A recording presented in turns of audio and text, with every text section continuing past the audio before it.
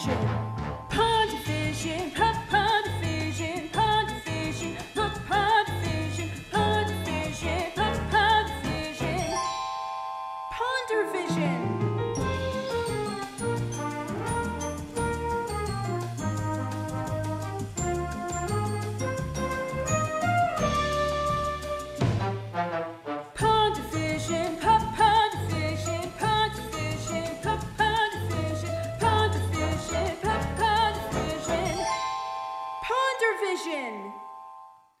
Hello and welcome to a brand new episode of PonderVision, an MCU discussion podcast.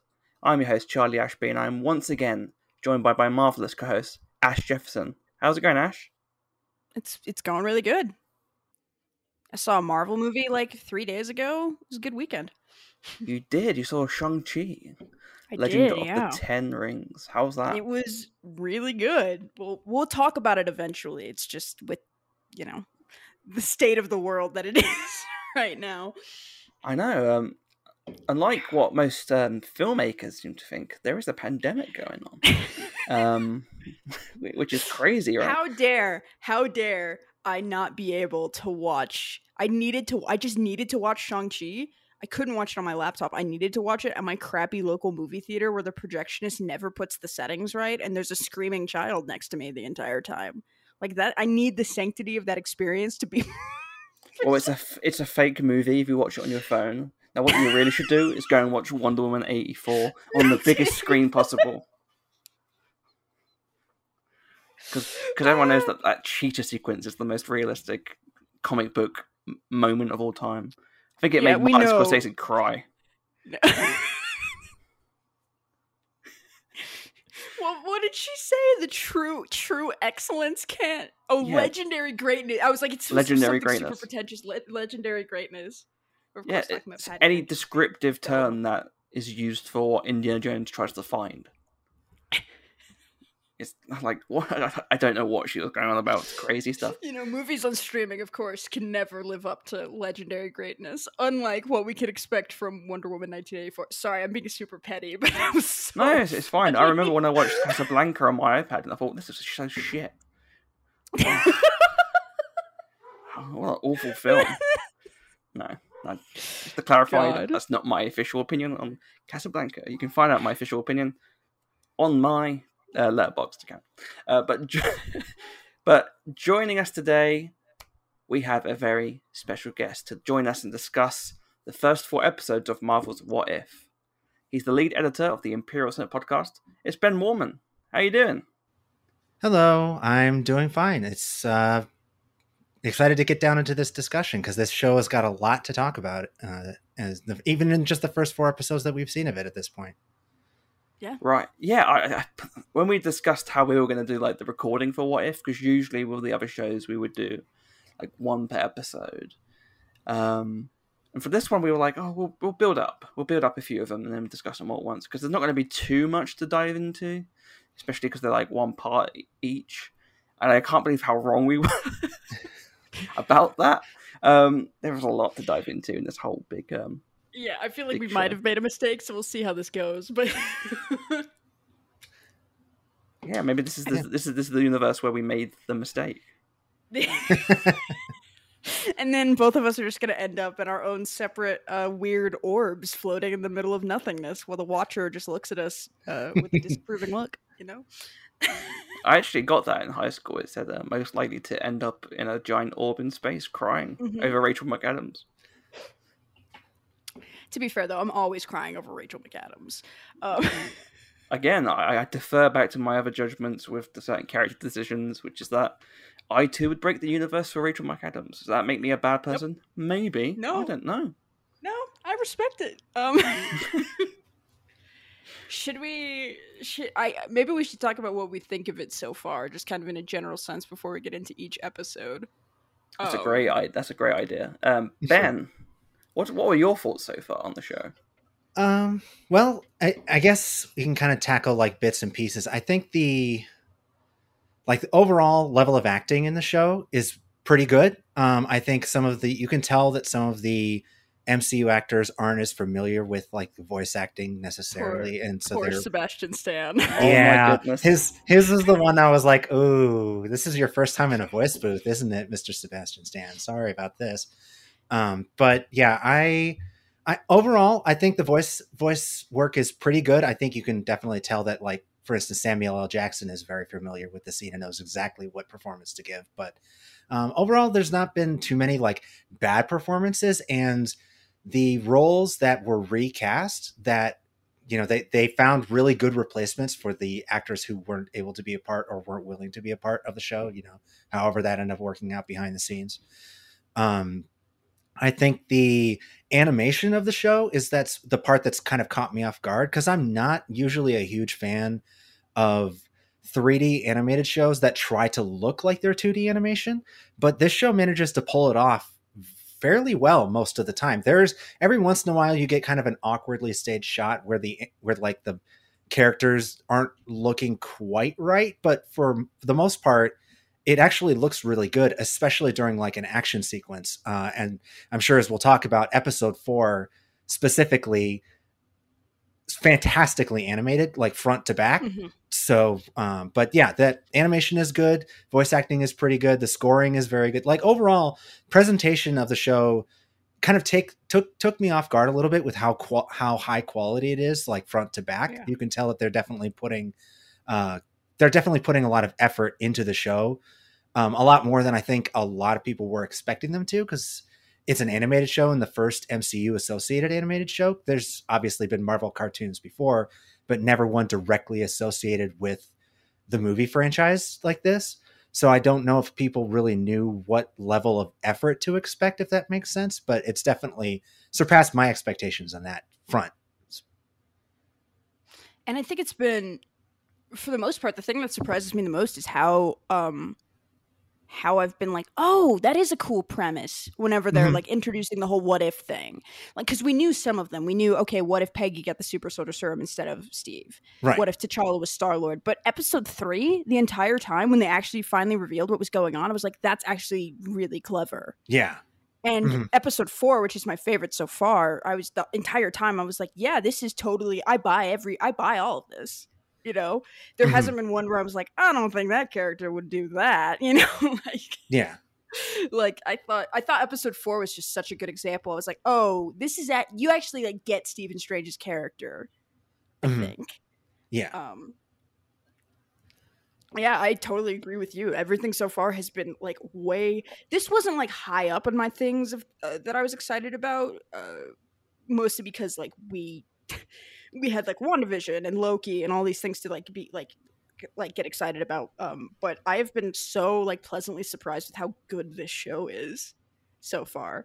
Like I said, I love the premises that they've been setting up for each episode. The voice acting is, for the most part, pretty good. And just everything from like the score to the visual presentation, everything has been just great so far. So I really like this show. Yeah, I agree with both of you. I feel like I always love the What If comics, and I think the reason why they work so well is that fundamentally at their core, the reason why you read them is because you do care about the characters. So if you don't get the characterization right, it doesn't work. Like, you can put T'Challa as Star-Lord, but fundamentally he has to be T'Challa still.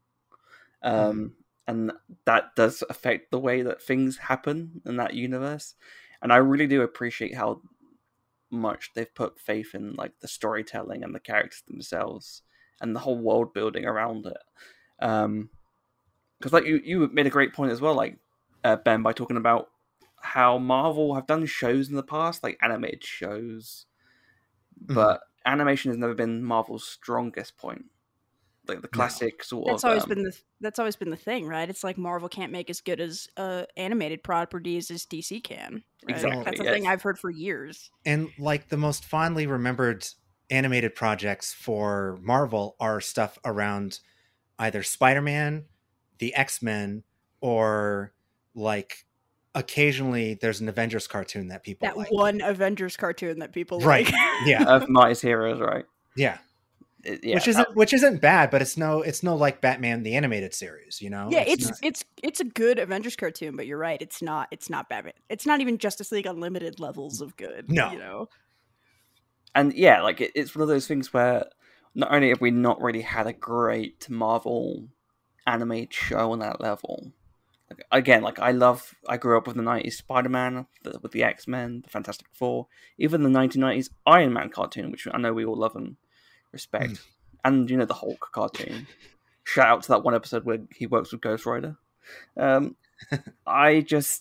there's something about one being pleasantly surprised that this is good in terms of an animated show, but also, like you said, it's an MCU property. It's not like an MCU knockoff where like they've put the Marvel Studios stamp on it and then like kicked it through the door. It's not like that Avengers Assemble cartoon where like all the Avengers were modeled after the actors. Right. Yeah. And like all of them feel like somebody trying to do like an MCU, but they either don't understand the character motivations from the MCU, or they dumb it way down because it's just a cartoon for kids.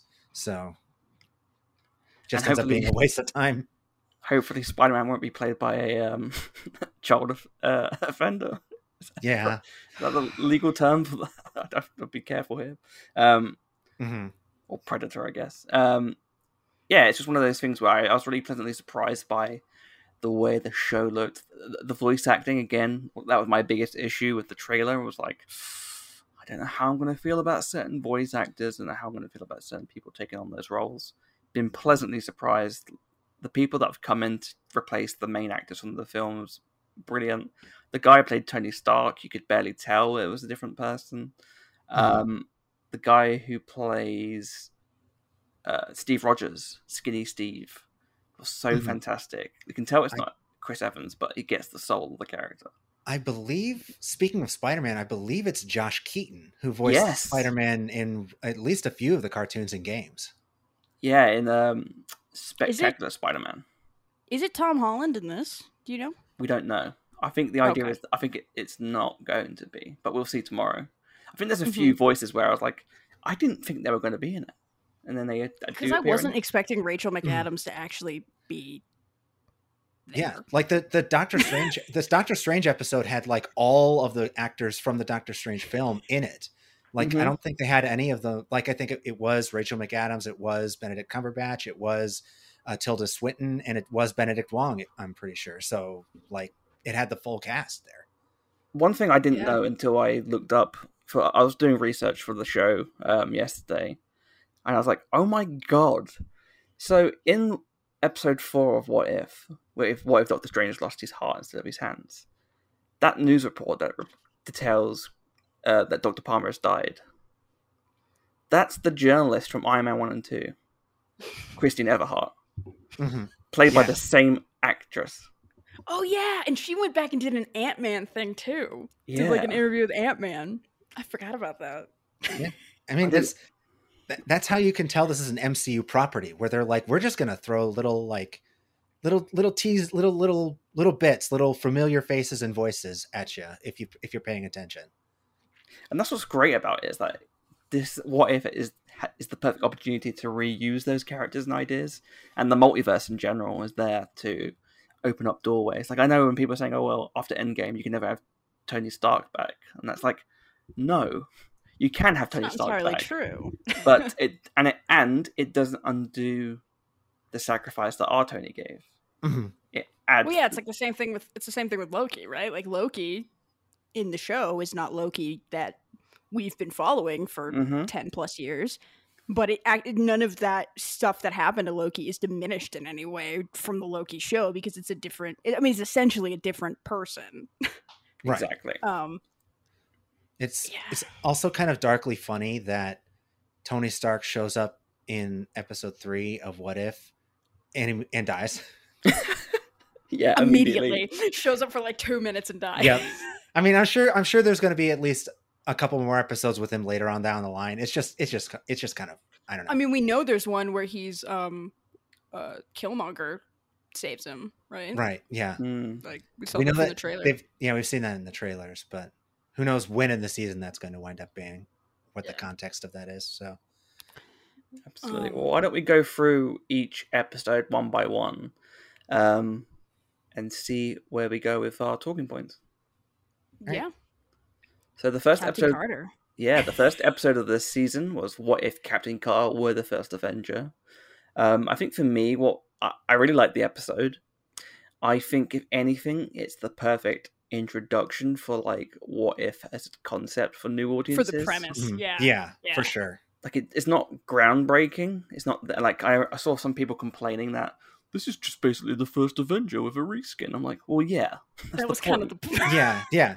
It's very straightforward storytelling. There's not like a real major twist until you hit like even the twist in the episode isn't that dramatic. Like Red Skull dying isn't that big of a deal in the grand scheme of things. Mm-hmm. You know, it's not really that. It's like the main thing is just kind of like, you're right. The main thing is just proposing the idea of like, what if like one change to the story and how does that affect the way that things play out? Mm-hmm. Yeah. And I really liked this episode. I think Haley Atwell in general really cares about Peggy and really understands Peggy because she's been playing the character for 10 years, and she's always, at least to me, she's always been game to come back for things, you know, and play that character again. And she even got her own show because people liked her portrayal of the character so much. Right. A show that it still isn't on Disney Plus for some reason, as far as I'm aware. No, Agent Carter is. Okay, good. Yeah. And I think she just like, she completely laid into it. And it was great. That moment where she's like kicking a bunch of Hydra soldiers' asses. And she's just like, did you see that? And she's like throwing the shield around. I was like, okay, yeah, this is great. This is amazing. Yeah. And the fact that I really like the fact that she is still very much, you know, she would have been into Steve regardless of what he looked like. And I thought that was super cute. Yeah. Well, because it's like the same thing. I like that because it kind of gets back to what we know about Steve from the main MCU, right? Where the most important thing about Steve isn't the serum. It's not like him being a super soldier. It's his heart, right? And that's ultimately what she's attracted to is the man he is, not necessarily like him being a super soldier or anything like that. And I really dug the fact that Steve, even if he doesn't have the super soldier, figures out a way to like help with the Iron Man. Well, not the Iron. It's a Hydra Stomper, but the Iron Man suit that Steve is in. Right. And I thought that was really great because it did this thing. I think people might have been I don't know. There might have been a tendency to like. I mean, this definitely happens in episode 2 where you realize T'Challa would be a much better Star-Lord than Peter Quill ever could be. Yeah, I've got thoughts on that. We'll get there. Yeah, no, I do too. But this episode did not like trash Steve to make Peggy look good. Yes. Right. Like it showed that Steve was very much still important to her character and the person that she was. And still important to like the fight against Hydra, you know? Yeah, she was like cornered by a bunch of people, and then Steve came in with the suit and took care of it. You know. I also want to point out the fact you were saying about Steve wasn't just the serum, and that's not just in terms of his power set or why he does what he does, but also the love between Peggy and Steve isn't based around the fact that he's like, she didn't go, oh, he's ripped now. I fancy you now. No, she was definitely interested in him before in the main MCU timeline. She was definitely interested in him before he got the super soldier serum. Absolutely. But, you get to have your cake and eat it too. Mm-hmm. I truly relate to skinny Steve being stepped on by giant Haley Atwell. Please make this happen, universe. Maybe there's a multiverse where that's happening to me right now. Like, good for him. I really like this episode. I've said this before on the show. I'm a really big fan of the first Avenger. It's one of my favorite Marvel films, and I really like the way that they replicated that sort of feeling and formula with the old timey World War II vibes, and everything makes sense. Like the way that the timeline diverges makes sense. I saw some people go, "Well, how comes there's an Iron Man suit if Tony's the one?" Yeah, exactly. It's the entire point of like Howard's meaning in the second film is that I can't get to that point yet, and I could never get to that point. It's up to you. It's like that's Right. what this whole thing's about. Like, so yeah, it's ridiculous. But everything transpires based around those decisions, and really, I think it's really cleverly I think it's really cleverly paced and predicted, like everything that's been written down. The timeline's supposed to be crazy. It's also interesting. I was looking at like the behind the scenes stuff for the show is wild because it's like they throw so many ideas at the wall and see just what sticks in terms of what will Disney allow, what will Kevin Feige allow, all of these different like balls that get tossed up in the air. Apparently, according to Brian Andrews, one of the creators of the show, they originally in the original scripts for the episode, the Rocketeer was in it. And wow. the Rocketeer was going to be one of the people with Steve and Captain Carter, like at the end of the, like basically one of like the group, of soldiers that One of the helps them Howling out. Commandos. Yeah, exactly. But Kevin Feige raised the point that it's like, well, the Rocketeer gets his abilities from Howard Hughes. So do Howard Hughes and Howard Stark both exist in the MCU at the same time? Oh boy. And it's like then you get to the Val Kilmer and Batman Forever point where it's just like it just raises too many questions. Like you at some point, what if is cool, but when you start mixing in that kind of stuff, yes, it is a Disney owned property, so I'm sure they'd probably be fine getting the the rights to it, but you just gotta kind of at some point you gotta go. Let's pump the brakes a little bit. Yeah. Yeah, I imagine the tendency with making something like this is to go as absolutely crazy as you can. But part of the reason why I really like this show so far is that the premises have been one thing. It's not like, what if Ben Parker was Galactus?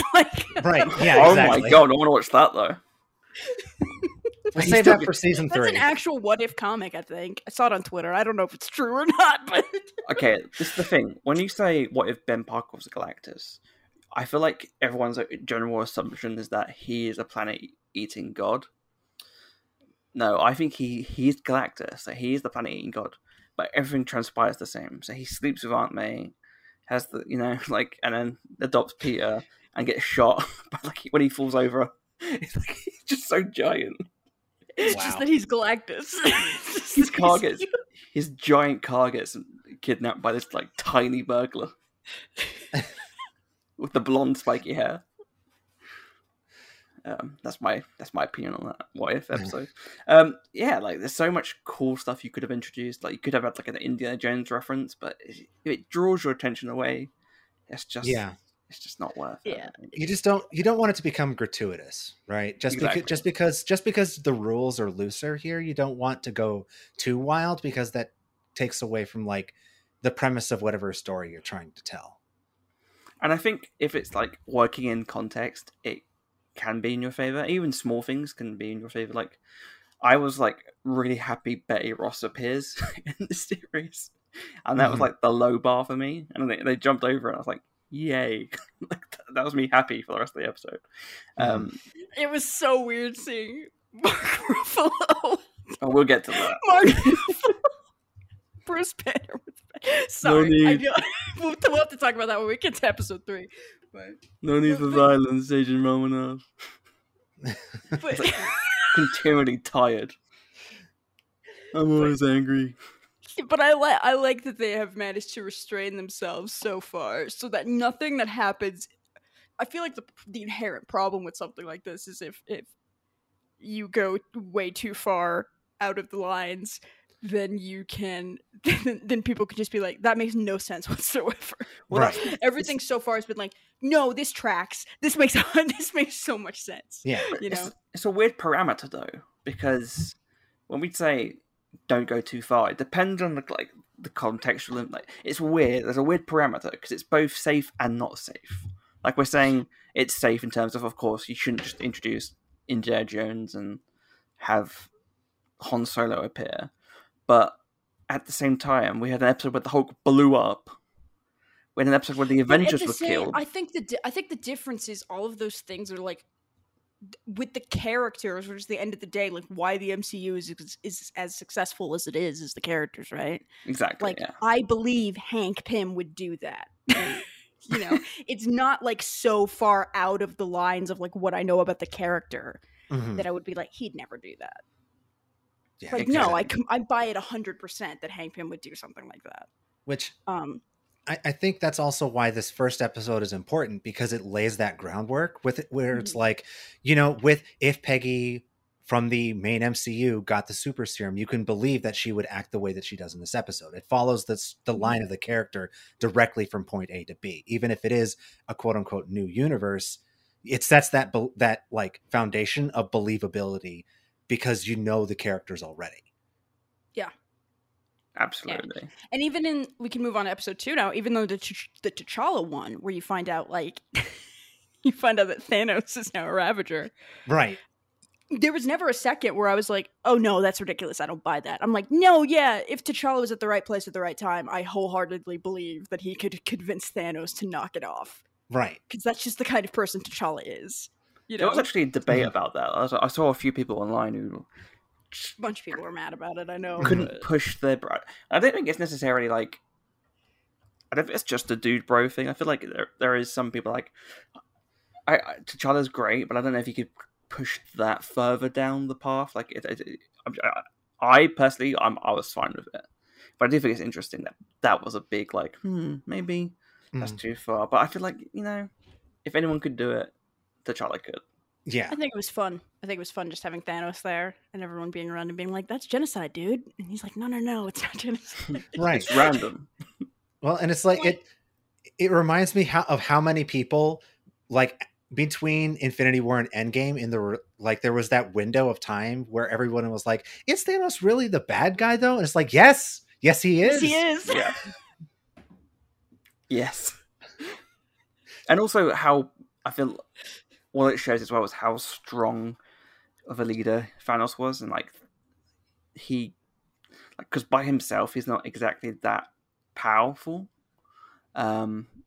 So it was interesting, and I thought it was really cool to see the Black Order at their like most powerful. Mhm. Yeah, the black and how like tearing away from the Black Order, they just found somebody else to follow, and they found the Collector. Yeah, who got Um, ribs? How do you What the know? heck did Benicio del Toro like pay Marvel or something? There was a few moments in this episode where, well, first of all, Benicio del Toro is incredible, and I'm glad they got him back for this. Yeah. Two, he sounded like there was some moments where he sounded like, as Morgan from Rebels. Uh-huh. Yeah, a little bit. He was like, oh, Karina. I was like, oh god, like Yeah. he's this big bulky collector, and as all well and good T'Challa was in terms of fixing the galaxy, a lot of dark stuff still happened. Yeah. Oh, for sure, yeah. The Avengers were killed, apparently. Hela, so God knows what happened to Asgard. Yeah. Yeah, it just kind of makes you wonder kind of what happened to Earth off screen in that like Yeah. timeline. Because it can't be disastrous unless like Wakanda are like, we're just not getting involved. Everything else is destroyed apart from this one little spot. Well, and that's where it's like, how did Wakanda, like ostensibly Wakanda's been like, it wasn't destroyed like they told T'Challa that it was, and when they do show up on Earth later on, their Earth looks relatively normal, but still something has gone down there. If as many Avengers are dead as are apparently dead, unless the Collector just stole their stuff. Yeah. Or maybe they It's all like, how- transported to that ship instead. That in was Avengers. that was the only thing, and that was the part where I had to turn off my brain because I was like, okay, at this point in the timeline, Hela isn't even out of wherever she's trapped because Right. Odin presumably isn't dead. If that's the only thing that's different, Well, it depends. If Right. Odin, Well, if yeah, Thor I- died, it's the weird. the whole thing with Hela in Ragnarok is that Odin being alive is the thing that keeps her. And that was the point where I was like, okay, I could get pedantic about this all I want, or I could just be like, oh, it's cool. The Collector's wearing Hela's headpiece. Like, Right. and I think it's a certain point you just have to be like, turn off your brain and stop thinking about it and just watch the cool fight scene that's happening. well, if Thor Yeah. died and Odin was still in the Odin sleep, and then he died, that could have been it. Yeah, that's the thing, is that it's hard to say without knowing what happened or kind of where exactly on the timeline they were, because we don't know. Just like the events ostensibly are taking place around the same time as like Guardians 1, but we don't know. It could be later on. Yeah, it You could know. be. I suppose you're right. Yeah. Yeah, I don't know, but it was cool though. I was like, oh, okay. It was one of those things where I'm sure the story team, I can imagine them putting storyboards up on one of those walls, you know, and they're like, okay, but what has he got in this cabinet? What can we have him do? Like, how many different like powers and abilities do we have the opportunity to show? Yeah, and again, it's just like at a certain point. I mean, that's the thing with comic books too, right? Just comic books in general. At a certain point, you just have to be like, this doesn't make a lot of sense, but whatever, it's cool, you know? Yeah. Like, Yeah. I don't get super. We're not going to worry too much about the details, you know. If we leave it vague enough, it's fine. Yeah, but I really like this episode, and I think it's Chadwick Boseman's last performance as T'Challa, which is something that can't really be ignored with this, and I think he did such a great job. Yeah, like it felt like T'Challa the entire time. And hearing like it's the same thing with Haley Atwell playing Peggy again, hearing how excited Chadwick was to reprise T'Challa in a way that wasn't as the King of Wakanda, where he just got to go in and just be, you know, have a little bit more swagger, have a little bit more fun with the role, you know, to be a little bit less regal. It's like, yeah, if I were Chadwick, I absolutely would have jumped at that, you know, as well, just to have fun with it. And I'm glad that he did. Yeah, that's what I was going to point out as well. The enthusiasm just leaps out off the screen. Like, you can just tell how much fun he was having, and how I feel like grateful he must have been to have the opportunity to play T'Challa in a less taxing way in that final year, because it just opens your imagination to so much joy and fun and intriguing like possibilities. And I love that in a sense, I don't know if it was written that way or if it just happened to be timely, but the way that T'Chaka speaks about T'Challa, like, even if you're gone, you'll always be there in the stars. That's like, it hits you hard, obviously, because of what happened, but I truly do believe that as well. Like, he will always be there, and it's just really beautiful to see him give us this one last gift. And this episode, like, if the first episode was just opening the door slightly opening ajar to the possibility of what if, this one kicks it open, gives you Howard the Duck, gives you craziness, and then you know, and what I like about it as well is that it never stops dialing up the bit of like the twists and the craziness. And one of my favorite little moments was the ending with Peter Quill working in a fast food restaurant, and Ego appearing, and the Watcher being like, "It's a shame this means it's going to be the end of the universe." It's like, oh, what a great ending. They've all kind of ended like that, right? Like, they've all kind of had this thing, which I guess is very similar. I'm not super familiar with What If comics. I've just kind of heard of them, but I haven't read a ton of them. If my understanding is correct, that's kind of how What If comics ended. It was just like, oh, there's tons of ramifications of this. Yeah, well, it's very Twilight Zone-y, isn't it? Where it's like you have the twist, but then you have another twist, right? Like, like your actions have consequences, or like the ramifications of what we've seen, there are multiple layers to it. You know, it's like the show is so well scripted. Like, even if, you know, we talk about them like glossing over the details or just like having fun with it, but you can tell that the writer's room that they have for the show very clearly thinks through a lot of the ramifications of the types of stories that they're telling. You know, each of these is like, each of these episodes may be siloed off, but they're all like thought through to a certain degree, where they go to, okay, but what if this, and what if this, like this, they hang a little like red web with the strings on the wall, tracking all of the different changes that might be made based on the one little twist that they add at the beginning of the episode. Exactly. And I think the biggest example of that would be episode 3, in which I think what's interesting about episode 3 is that we don't know what the actual... We don't know what's different. We don't know what created the variance until the end. And that was... even then, I was like... Even then, when Natasha's like, it's Hope, it's all about Hope. My immediate thing is like, because Hope Van Dyne in the comics is a villain, right? So my immediate thought is, oh, Red Queen, or whatever her name is. Yeah. And then you realize it's Ant-Man, and you're like, oh, okay, that makes sense. Yeah. You're Hank Pym, rather. And Hank Pym's wearing like a Yellow Jacket's costume. Yeah. A more Yellow Jacket-esque costume than an Ant-Man-esque costume. Yeah. I really dug that episode. I really liked it. I thought it was cool. Episode 3, like all 4 of the episodes are very strong, but episode 3 is my favorite. I feel like episode 3 is the most tightly plotted, and it tells I love episode 2 is very good. I love Chadwick's performance in that, but I feel like episode 3, all of the acting is on point. Like I mentioned it kind of at the top, all of the replacement voice actors that they have for roles that the main cast isn't coming back for, like the replacement for Tony Stark, the replacement that they have for Natasha, like they all sound really good and they sound in character. And then the plot, again, you follow it. It follows a perfect through line, but it has because the twist is saved for the end instead of the beginning.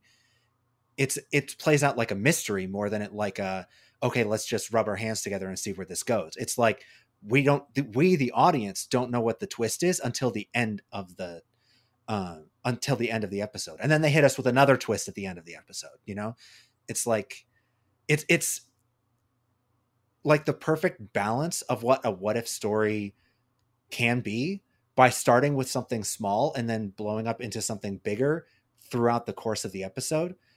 But it's so tightly plotted and scripted that you can follow it without like misunderstanding, or there's no like leaps in logic, or let's just take hands off for a second, take your hands off the wheel and let it go where it goes.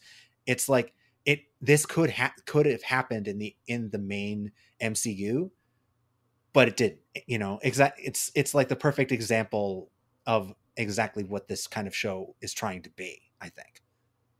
Yeah. And I think what adds to that point is the way that they picked the specific time frame.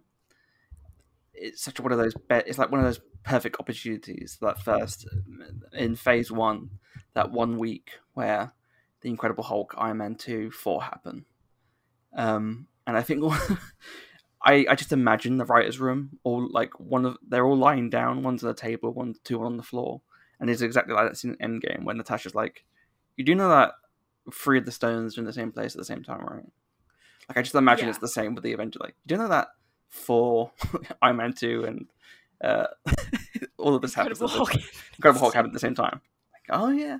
Like, I feel like it's such a great opportunity to delve into that little period, and because again, like if you utilize that time and kill those characters, that changes everything. Mm-hmm. And what I love about it as well is that it leaves you with consequences, and it leaves you with your imagination to fill into the gaps. So you don't exactly know what's going to happen now, but you can imagine what could happen, and that's like part of the fun. I think one of the great little fan theories that I saw spinning out of that episode was that the Loki from that episode is the President Loki we see in the Loki show. That's a great one. Yeah, that's a great one. I like that. He gets his comeuppance one day with the captain look of it all. Because the TVA would still be a thing, wouldn't it? Yeah. Or like if this was a timeline that the TVA originally pruned, but now that if depending on, when Loki takes place, it might be one that's kind of just allowed to run course now. And that's how it started. Who knows? We can talk about that all day. Time travel. Yeah, exactly. Yeah. I think what I love about this episode as well is that, two things that really stand out to me with this episode. First of all, Lake Bell does an incredible job playing Natasha. I don't know if you watched the Harley Quinn animated show, but she plays Poison Ivy, and she does an incredible job. Oh, I didn't realize that was the same person. Yeah, Lake Bell she's in loads of stuff. She was in an episode of New Girl. She's in loads of comedies, but she did a really great job at not only getting like a bit of ScarJo in there, but mainly Natasha. Like it felt very Natasha, which really helped me and like the way I processed the information. Like we did the Steve voice actor. The other thing I really liked was the fact that we finally, after all these years, got to see Yellow Jacket, Hank Pym, get slapped. That was slapped himself. Right, exactly. Like, because Yellow Jacket was such a big part of Hank's character arc in the comics, And I know that's like when Yellow Jacket in the MCU wasn't Hank Pym, a lot of people were like, oh, they're just kind of like, I don't want to say like whitewashing his character, but kind of like taking a step back from that characterization. Well, they did. That was the thing. I mean, that was the thing. They couldn't. Right. They couldn't have And that part of scene me- in part the of- MCU. No, you can't have Hank Pym be the character that he is in Ant-Man if he turns into Yellow Jacket, right? Because you have that history. You can't have him be like, unfortunately, the thing that Hank Pym did, he hitting Janet Van Dyne, is going to define that character for the rest of his existence, and there's no like going back from that. Right. But you can't have that in the MCU with the character that they were setting up. And that's why they were like, okay, Scott Lang's going to be Ant-Man. And a part of me is like, oh, okay. Because Janet Van Dyne's my favorite Marvel character, specifically because of how she reacts to that situation and or responds to that situation, rather, not reacts. So it's unfortunate that the Hank and Janet that we get in the MCU are so far removed from like the comics interpretation. But at the same time, it's like, I get it. I understand. Like, but to see Hank Pym be an asshole, I was like, that's my Hank Pym. Right. Well, and it's like he it's one of those things where it's like he has a reason, right? He has a motivation, just like Doctor Strange does in episode 4. It's like this is a man who, like, we don't know how. Right. Because we don't know exactly when the Odessa mission took place, because it's something that in the main MCU, Natasha references, because that's the episode that it comes up in Winter Soldier. Yeah, it's the one where she's talking about how she got shot by the Winter Soldier. So people kind of assumed that Hope got killed, and Hope was sent on it instead of Natasha and got killed by the Winter Soldier. Right. But it's like, we don't know when that took place in terms of the general timeline of events, except for the fact that obviously now before this particular week, but it could have been, was it years ago? Like, has Hank been stewing on this for 2 years, 3 years, 5 years, you know? And like, also, I know that this was a plot point that a lot of people didn't like in the first Ant-Man that kind of gets just dropped and then never really brought up, is the idea of the Pym particles, exposure to them affecting people's minds. Because they mentioned that with Darren Cross, is like, he's not the same person that he was when Hank was teaching him originally. And that's one of those things where you just wonder, in this episode specifically, if Hank has been obsessing over getting revenge for so long, is that part of it, where it's like, maybe the Pym particles aren't like turning him into a bad person, they're just removing his inhibitions. I think the core difference here isn't necessarily like on a biological level, but emotionally, because you have to remember as well, Hank at this point in time is distant to Hope because of what happened to Janet. Right. And he's still under the impression that Janet died. So he has no idea that Janet can come back. He doesn't even know that she's still alive. And now his daughter's dead. And he was being distant to her. Which in this also means that Janet is trapped forever in the quantum realm. I don't want to think about that. Oh no. Unless somebody else takes Hank Pym's technology, which that's one of those ideas for like a sequel to this episode, where you already have like still steals the Ant-Man suit. Right. Only he steals it from like the federal penitentiary where Hank is being held. And like, they already have a proto Avengers with Nick Fury is trying to form with whatever version of Captain America exists in this universe and Captain Marvel. Just add Scott Lang to that. You know, maybe Fury recruits him after he tries to steal the Yellow Jacket suit or some Pym particles or whatever. And you can still have that part of the story, only he's working for S.H.I.E.L.D. instead of for Hank Pym directly. Or Bill Foster. Yeah. Bill Foster. Get Lawrence Fishburne back. Wait, no, they still save Janet because Ghost finds her in the quantum realm instead of Ghost and Bill Foster find her in the quantum realm instead of Hank and Hope. This is just how I can justify Janet Van Dyne still being alive. I mean, I just want to give Scott something to do so he doesn't end up being like a prison-bound deadbeat dad in that universe as well, because that sucks for him. Like, because imagine Scott at this point, he's probably back in prison because he probably got caught trying to rob somebody else. Yeah, that's probably the likelihood. Bless his heart. What you're saying as well, Ash, about like Hank and Janet. What I do appreciate about the MCU version of the characters is that it doesn't necessarily mean that the comic book ones that we grew to love and, respect didn't exist. It just means that we didn't get to see many of their adventures, and that, for me... Well, I mean, don't get me wrong, I have significant problems with how they do Janet Van Dyne in the MCU. Like... I mean, to be fair, we only had that for like 5 minutes, and even then she's like, got a headache. It's the fact that she's a scientist instead of a fashion designer, because that's a quote-unquote, like, more... I don't know, that's the MCU thing to do. And okay, yeah, I get that. Yeah, no, like, I could go... This is not the episode to have this conversation, but I could go on for a very long time about how the MCU kind of has a Janet Van Dyne that's a Janet Van Dyne in name only kind of thing. Like, well, that's one of those things where they could retcon it. They certainly could. Yeah, no, for sure. But I always was mad that they were like, Janet was a brilliant scientist. I'm like, Janet was a fashion designer. Well, and that's okay. That's a perfectly acceptable choice for Janet Van Dyne. I was going to bring it up because I feel like What If is a success, and we do know that Marvel are pursuing another animation project or a few animation projects, that would be a great one. Ant-Man and Janet?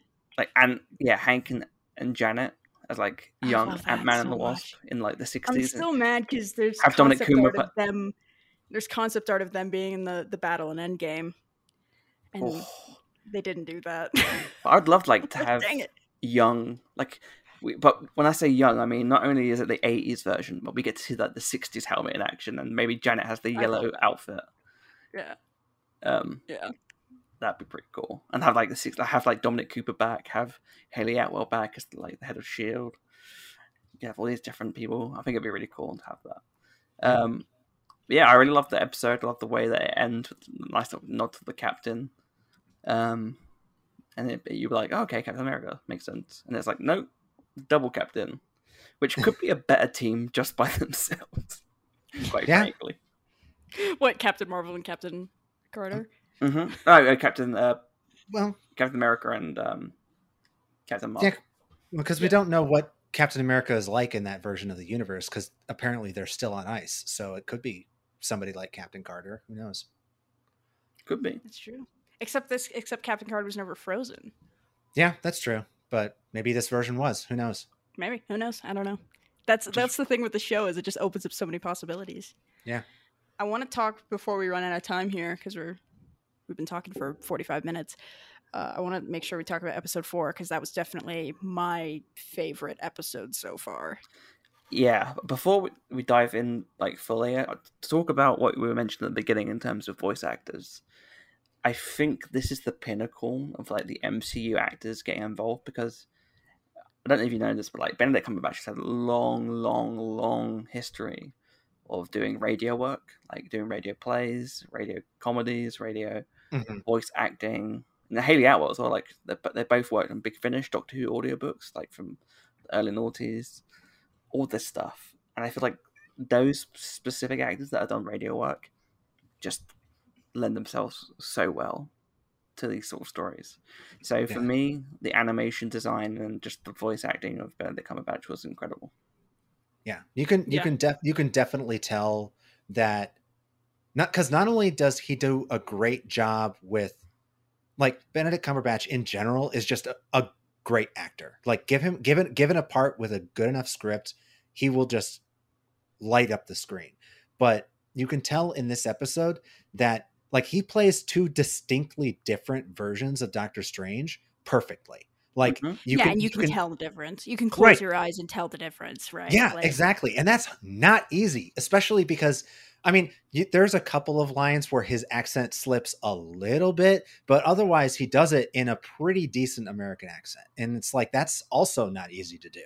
So, I think some of the, some of his shouts, his accent slips a little bit, but otherwise it's pretty spot on. Yeah. That's just what if Doctor Strange's grandmother was English. And you can really tell that I don't know what we're calling evil Doctor Strange. I don't know what the technical Dragon Boy, I believe. Dragon Boy, yeah. Gnome Eater Strange. Gnome Eater Strange. sad boy Doctor Strange, and wait, no, Oh. Doctor Strange is always a sad boy. That doesn't work. So we've got evil Doctor Strange. Sounds noticeably more pained and Yeah. like clearly slipping, and then regular original recipe Doctor Strange, I guess. Classic Extra Doctor crispy Strange. Doctor Strange. Before they changed it. You got Spicy Strange and Doctor original Strange. recipe It's Strange. Doctor Strange Crystal. Doctor Strange Southern style. New Strange. That's just Benedict Cumberbatch talking like he did in August Osage County. But yeah, no, I think what's great about this one is that it also introduces the concept of absolute points, which, again, to talk about Loki and stuff, I feel like this was an influence from stuff like Doctor Who, where, you know, you got like fixed points in time, and this is an absolute point in time where... I definitely thought of Doctor Who when they started talking about it. I was like, okay, I've seen this. I know what's going to happen, but let's see this play out a little bit. Yeah, I was almost wondering when the purple man from Jessica Jones was going to show up and go on the little robot going, "I'm back, I'm going to change time." Oh, look. But yeah, it's just one of those things where I was like, oh, this is a really cool, sad point where you get to constantly see the death. Because I remember I watch reactions to the episodes as well because I just enjoy it. And seeing people being like, "You idiot, just don't go that way in the car." And I'm like, come on, people, think about it. And it's like, oh, okay, like no matter what he does, it's just going to end in tragedy. Yeah, it turns into like a Final Destination movie for like a hot 5 minutes. Yeah, and it's horrifying, right? Like it's genuinely horrible. And like the last one is the worst because he's sitting in the passenger side. He is literally willing to die in order that she lives. Like he is willing to like, okay, if this is the only way that it'll work, this is the way it'll work. And that still doesn't work. I think, and I saw a lot of chatter online about like how it felt out of character for Strange, and I feel like I really couldn't disagree more because it's very clear in Doctor Strange that he really, really loves Christine and cares about her a lot. I think the only person that Doctor Strange loves more than Christine is himself. Yeah, no, because there's even that thing where like and Wong, he loves Wong. He thinks about him in that little memory. He gets like beat up because he refuses to give up the watch that she gave him, and then the end of the movie you find out that it's like a watch. You know, like it says on the back. I just watched Doctor Strange. This is how I know this. Like time will tell how much I love. That's what it says on the watch. Yeah, it says I just watched Doctor Strange. Sorry, Ash. No, but he clearly is like very much in love with her. It says, "Don't crash your car." Lol. It says, "Don't text and drive, dumbass." It's like the knife twist that I read online, like the take that I read that I'm like, oh, that's awful, but I love it, is that this is a version of Doctor Strange that is more selfless than selfish, and that costs him everything. Like he's more willing, like he's put in a situation that the prime MCU Doctor Strange isn't, because we don't, you know, that which is weird for this episode because the point break is different, because it's not like, oh, the events of the film play out as we see them. No, the events of the film play out, but the inciting incident is different. It's not like something did or didn't happen. It's like it's an actual different point in time. It's Strange deciding that he can't like live with Christine not being there, kind of thing. Right. But it's like, let's see. Let me see if I can find the take that I read. Yeah, here we go. This variant of Strange was not nearly as much of an arrogant, egotistical narcissist as the Sacred Timeline counterpart, because this Stephen didn't value his hands, and by extension his career and reputation as a neurosurgeon, as much as his Christine.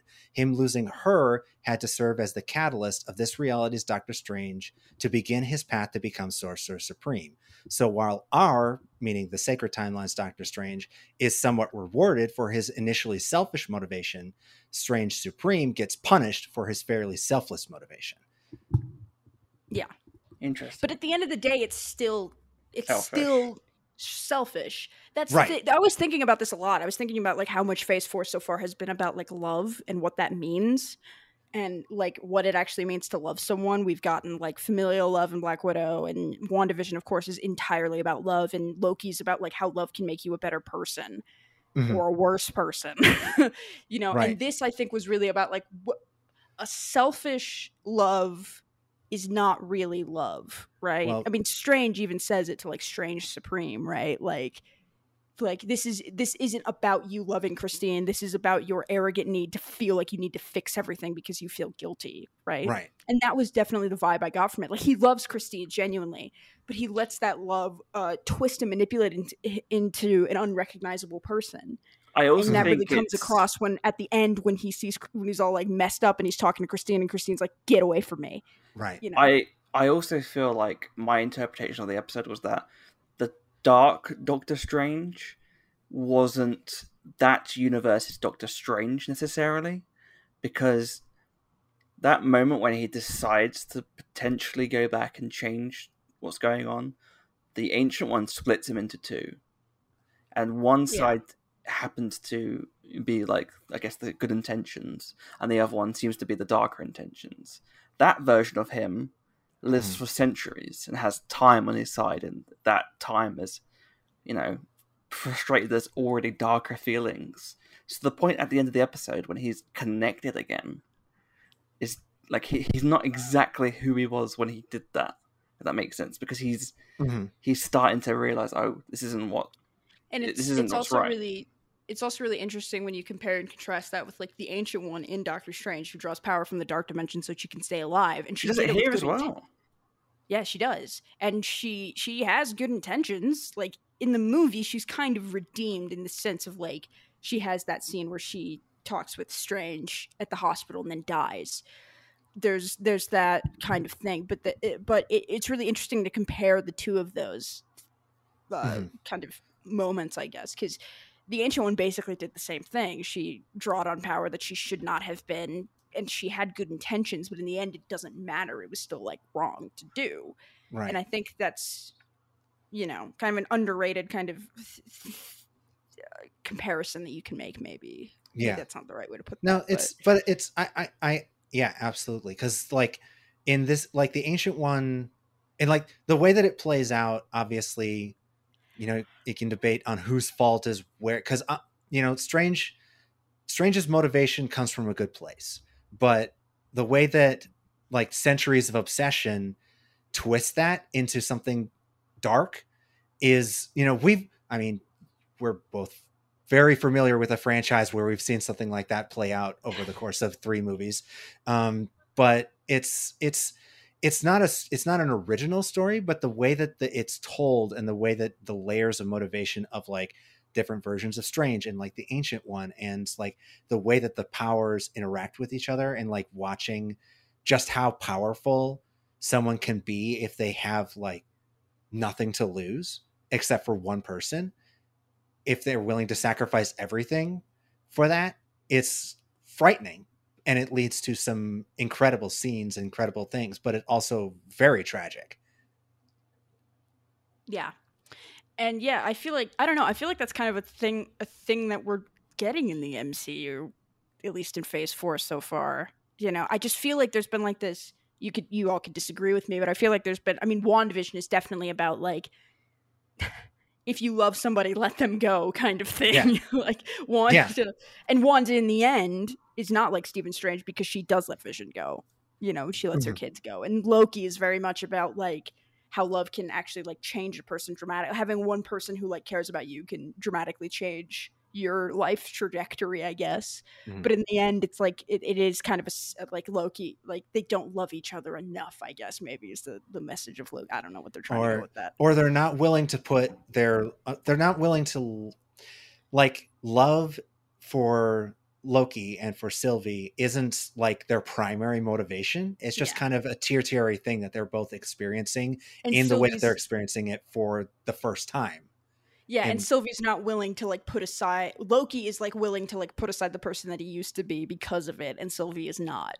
Right? Like, and I think love is more of I don't mean this in a weird way, but like it's almost like a byproduct of what I think Phase 4 is doing, which is that I feel like the core elements of Phase 4, whether it's What If episodes or a film or a Disney Plus show, is it's focusing on what makes a character like that character. With WandaVision, it's who is Wanda, and by that nature, we get to explore her love, her dreams, her hope, her desires, her the darker And the type elements. of person that she is. She's not like Doctor Strange. She's not willing to like destroy the world for the sake of Vision, right? And the same with Bucky. And it's also like showing who Vision is, right? And their relationship of them being kind of equal partners in a sense. Yeah, and the same with Bucky and Sam, and I assume Shang-Chi and all this stuff.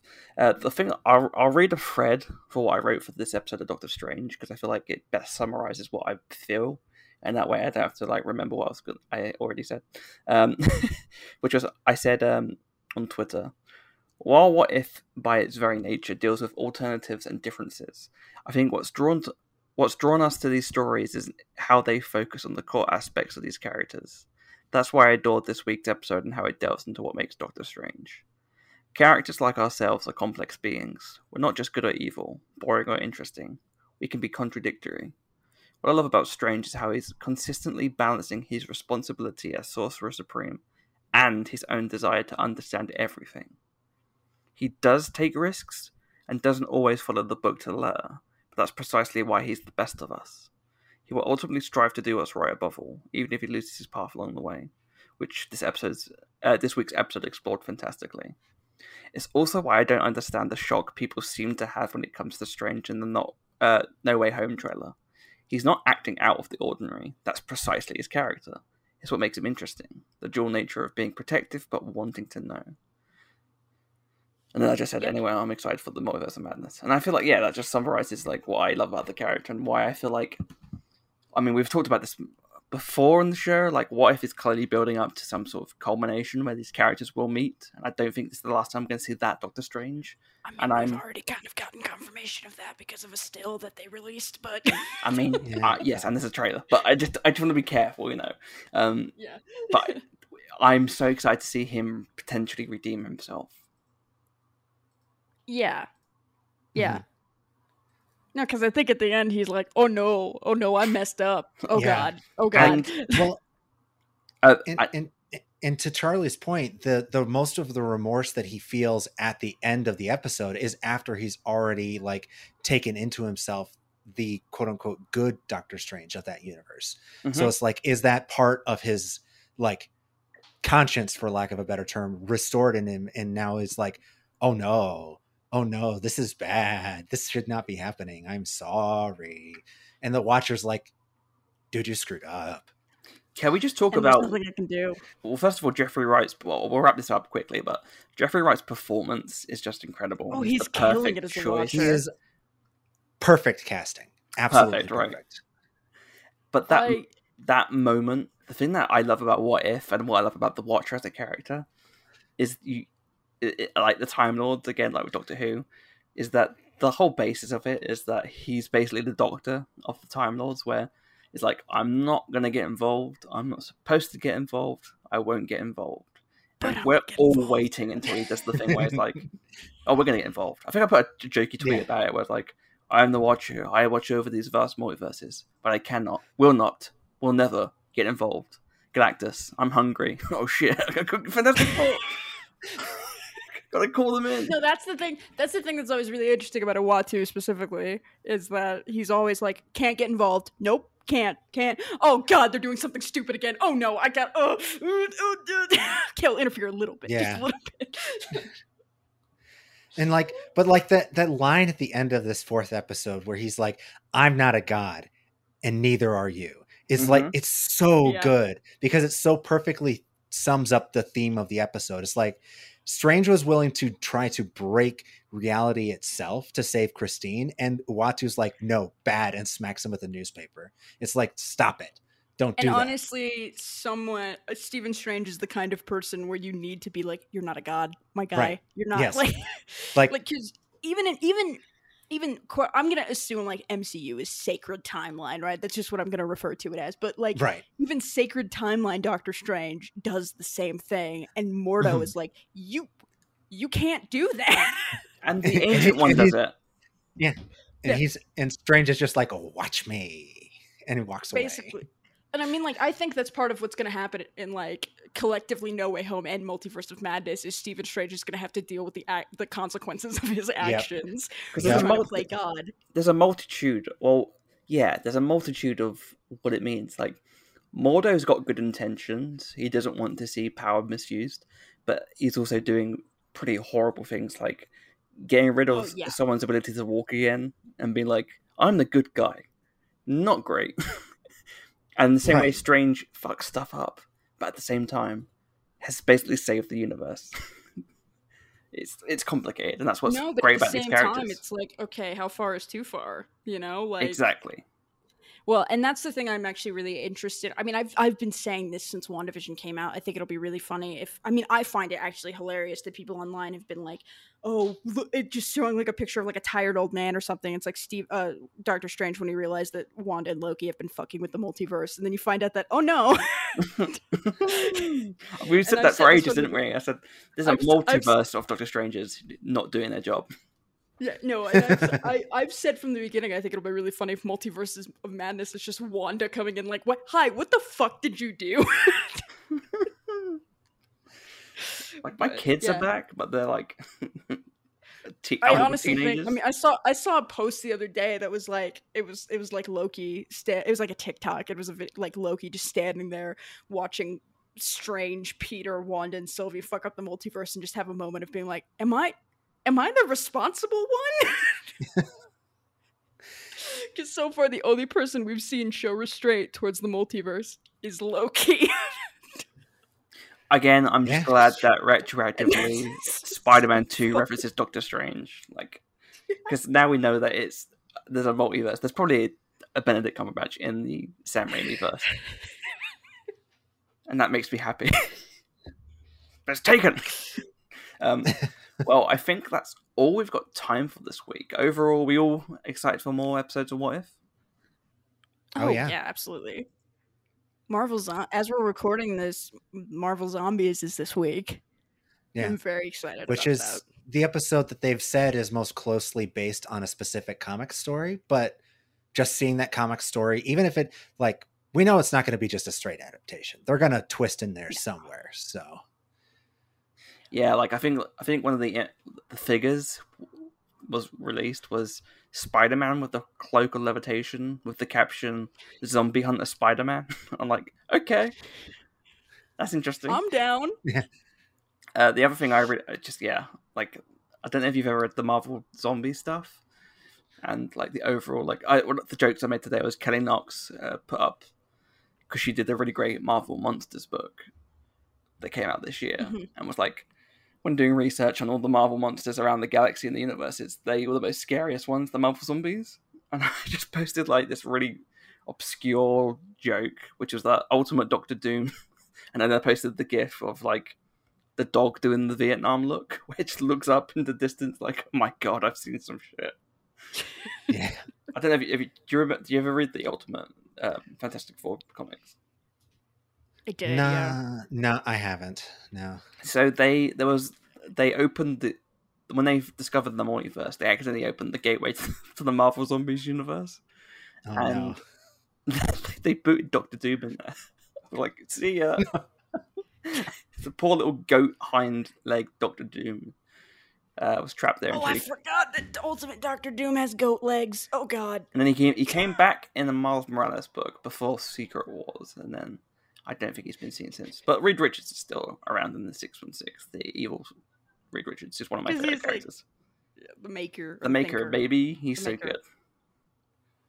The Maker is one of my favorite characters. I hope they bring the Maker into the MCU. That'd be great. It'd be funny if they put the Maker in before the actual Fantastic Four. Well, we've seen it. That's what I think is funny. Like, everyone's like, when we watched WandaVision, that's like, Reed Richards is going to be in it. And everyone's like, you idiot, they're not going to put a Richards in the MCU yet. And then, Loki was like, you were saying?